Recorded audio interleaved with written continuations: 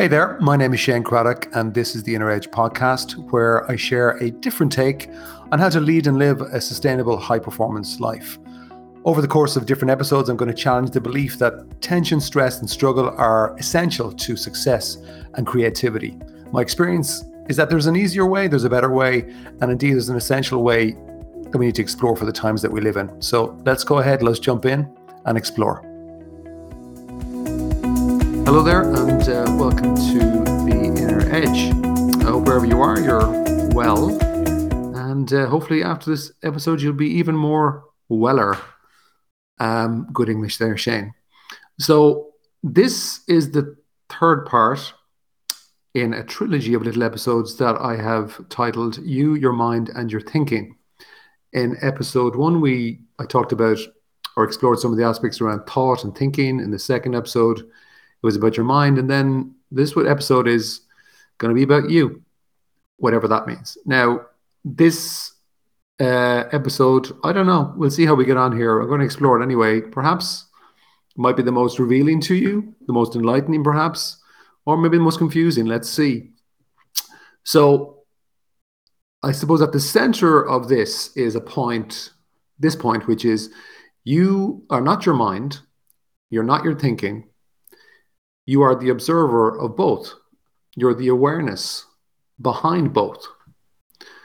Okay, now, so what the hell does that mean? Now, if you have tracked some of the early episodes on the podcast, I know some people have been with me here since I started. This is episode 101. It's still kind of hard to believe. When I first started, I was thinking if I get to 10, I'd be doing well. And here we are, 101. But I would have shared early on my journey, early on the podcast journey, that when I was 24, I found myself in a kind of a very difficult, severe spiral of depression. It ended up being suicidal. Luckily, I got out of that spiral, and part of that recovery at the start was talking to a counselor. And that counselor at one point asked me a question which they didn't intend for it to have the impact that it did. But they said, Shane, do you realize that you have a mind? Now, I heard that two ways.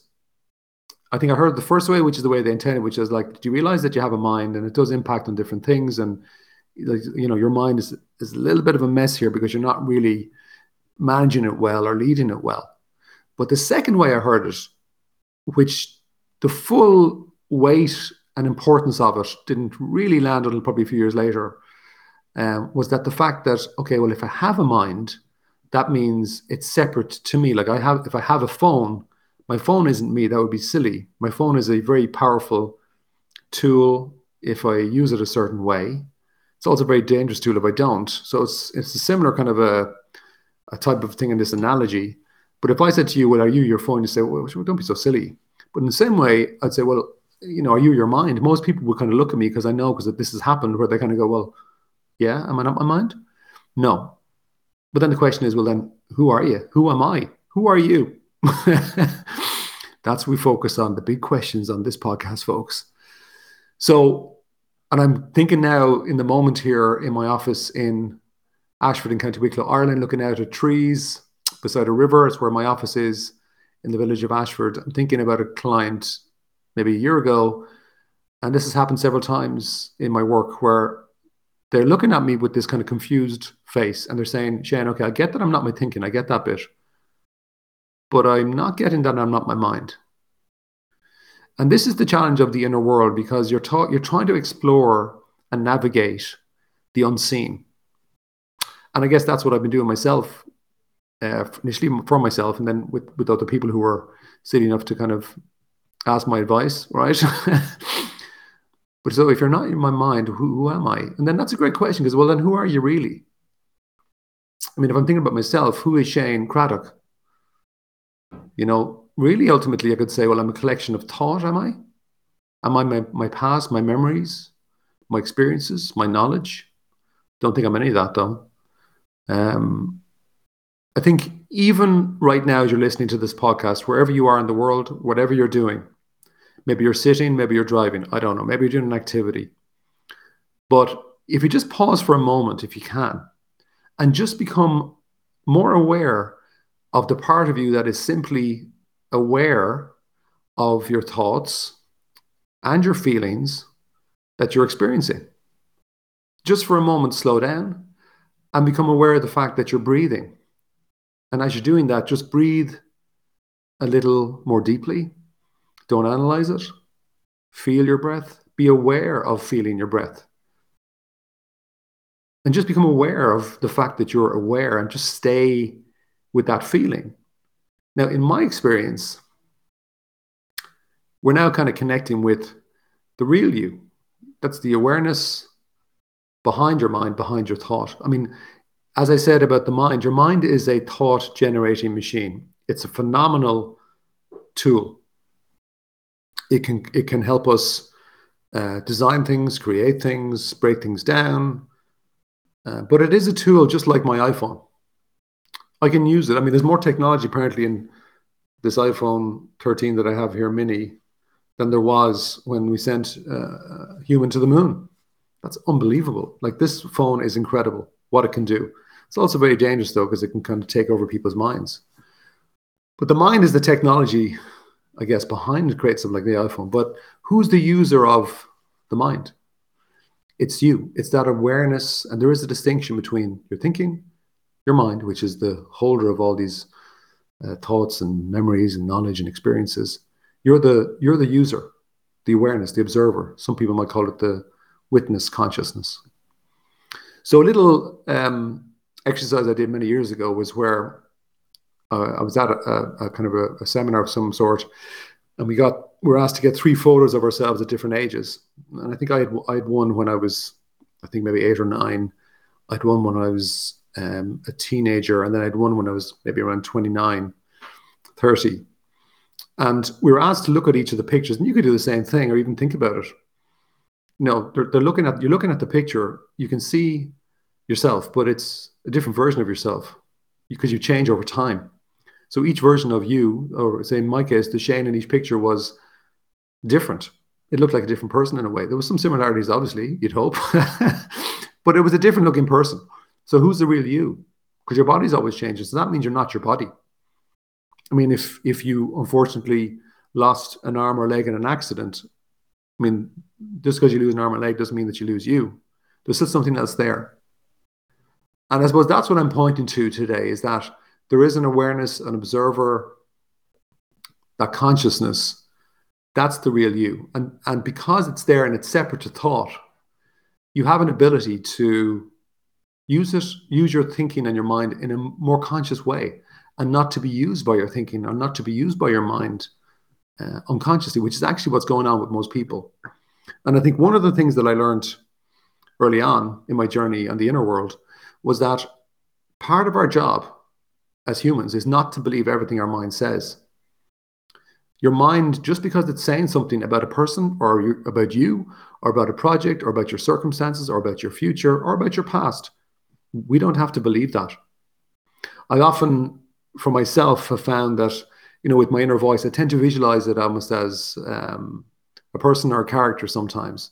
And I kind of tend to look at my inner voice as kind of a friend who says silly things a lot of the time. You know, sometimes you have a friend who just says stuff thinking, oh my God, here they go again on one of their little rants.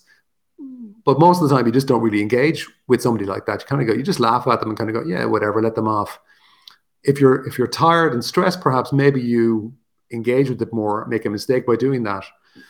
But I kind of feel that when you're thinking about your inner narrator, your inner chatter, the less you take it seriously, and the more you can look at almost like a friend who sometimes says, a lot of the time says silly things, and you start to observe what your inner voice is saying more than believing it, and recognizing that you're not it. When you realize that you're not it, it's easier to just observe it like a friend. And when the thought comes in, no matter what it is, you can relax and you can let it go. Sometimes I find with people starting off on this, that even just to be tuning into your breath as an anchor is a very useful way to kind of stay centered in that awareness, that observer mode. And when I say observer mode, I'm not saying it's just like you're not active. You can be very active in a good way, very active in this observer awareness mode, what I would call almost the inner CEO, where you're activating the highest level of your own leadership inside. And really, it's not letting the mind or your thinking use you. This is about you starting to understand and learn that you can use your mind and your thinking to support you.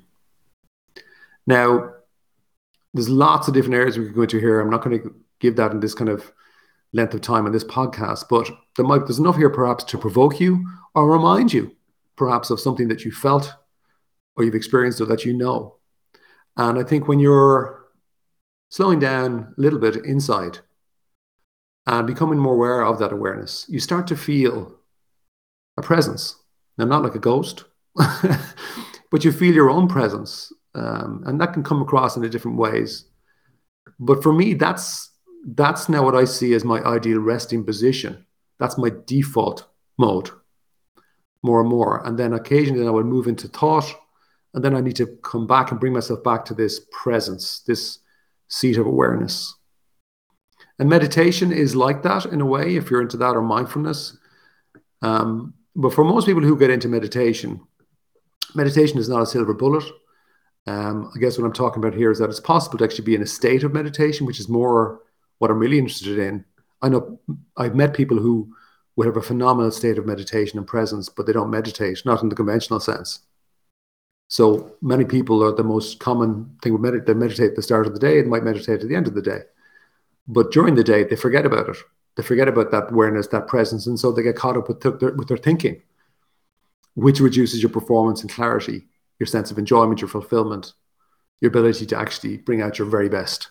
So more and more what I'm seeing is when you're the observer in that mode, when you're aware of your thinking, aware of your mind, you're not attached to the emotions that might come up. I mean, they can still come up, but you're just not engaged with them the same. They don't take you over. They're not using you. You're not kind of going with whatever your mind says, whatever you feel, but you experience it. And because you experience it, it doesn't have a hold. It can actually move through you like clouds. And I mean, I mentioned earlier on here that, I've experienced depression. And I remember a couple of years into my inner journey, coming across somebody who had said to me, they said, it's possible to actually have the feeling of depression, but not be in it. And that didn't make any sense to me whatsoever. It was very confusing. But now I understand it because I've actually experienced that. And the way I look at it now is like, sometimes that feeling of depression, it's very unique kind of a feeling if you've ever been depressed. I think it's easy to recognize once you've been in it. I can still feel some days, I could feel almost like the edge of that depression. And the way I look at it now is like, there's dark clouds coming across the sky, or at least some of the sky. But that's okay. I'm not going to react to that, because if you react to it, it certainly brings it in more. It has more of a hold you. I just go, there's that feeling again. We're just going to let the clouds pass through me. Why? Because I know I'm not my mind, and I know I'm not my thinking. And the more I'm stay with that in the observer mode, it just passes through me. So when it comes to you for today, and hopefully maybe for more days to come, my little challenge for you here at the Inner Edge is notice more, say even for the next 24 hours, notice more what your mind is talking about. Just become aware that it has a comment about everything, about everyone, about every situation, about you. And just for 24 hours, deliberately don't believe it. Relax, breathe slowly, deeply. Just be aware of you. Be aware of the part of you that is simply aware of the thoughts. Be aware that's aware of the feelings that you're experiencing. The fact that just be aware that you're aware. That's the real you. That's the bit that is your potential. That's the bit that's outside the limitations of your past and your thinking, whatever your mind sometimes will say you can or cannot do. So nothing, for me anyway, in my experience, is more vital to your development and your growth than genuinely realizing that you're not your mind, you're not your thinking, you're the one that's observing them. And that, if you've never considered that is a potential game changer. And if this strikes a chord, I would love to hear from you. You can email me at support@ShaneCraddock.com. That's it for this week. Ciao for now. Bye-bye.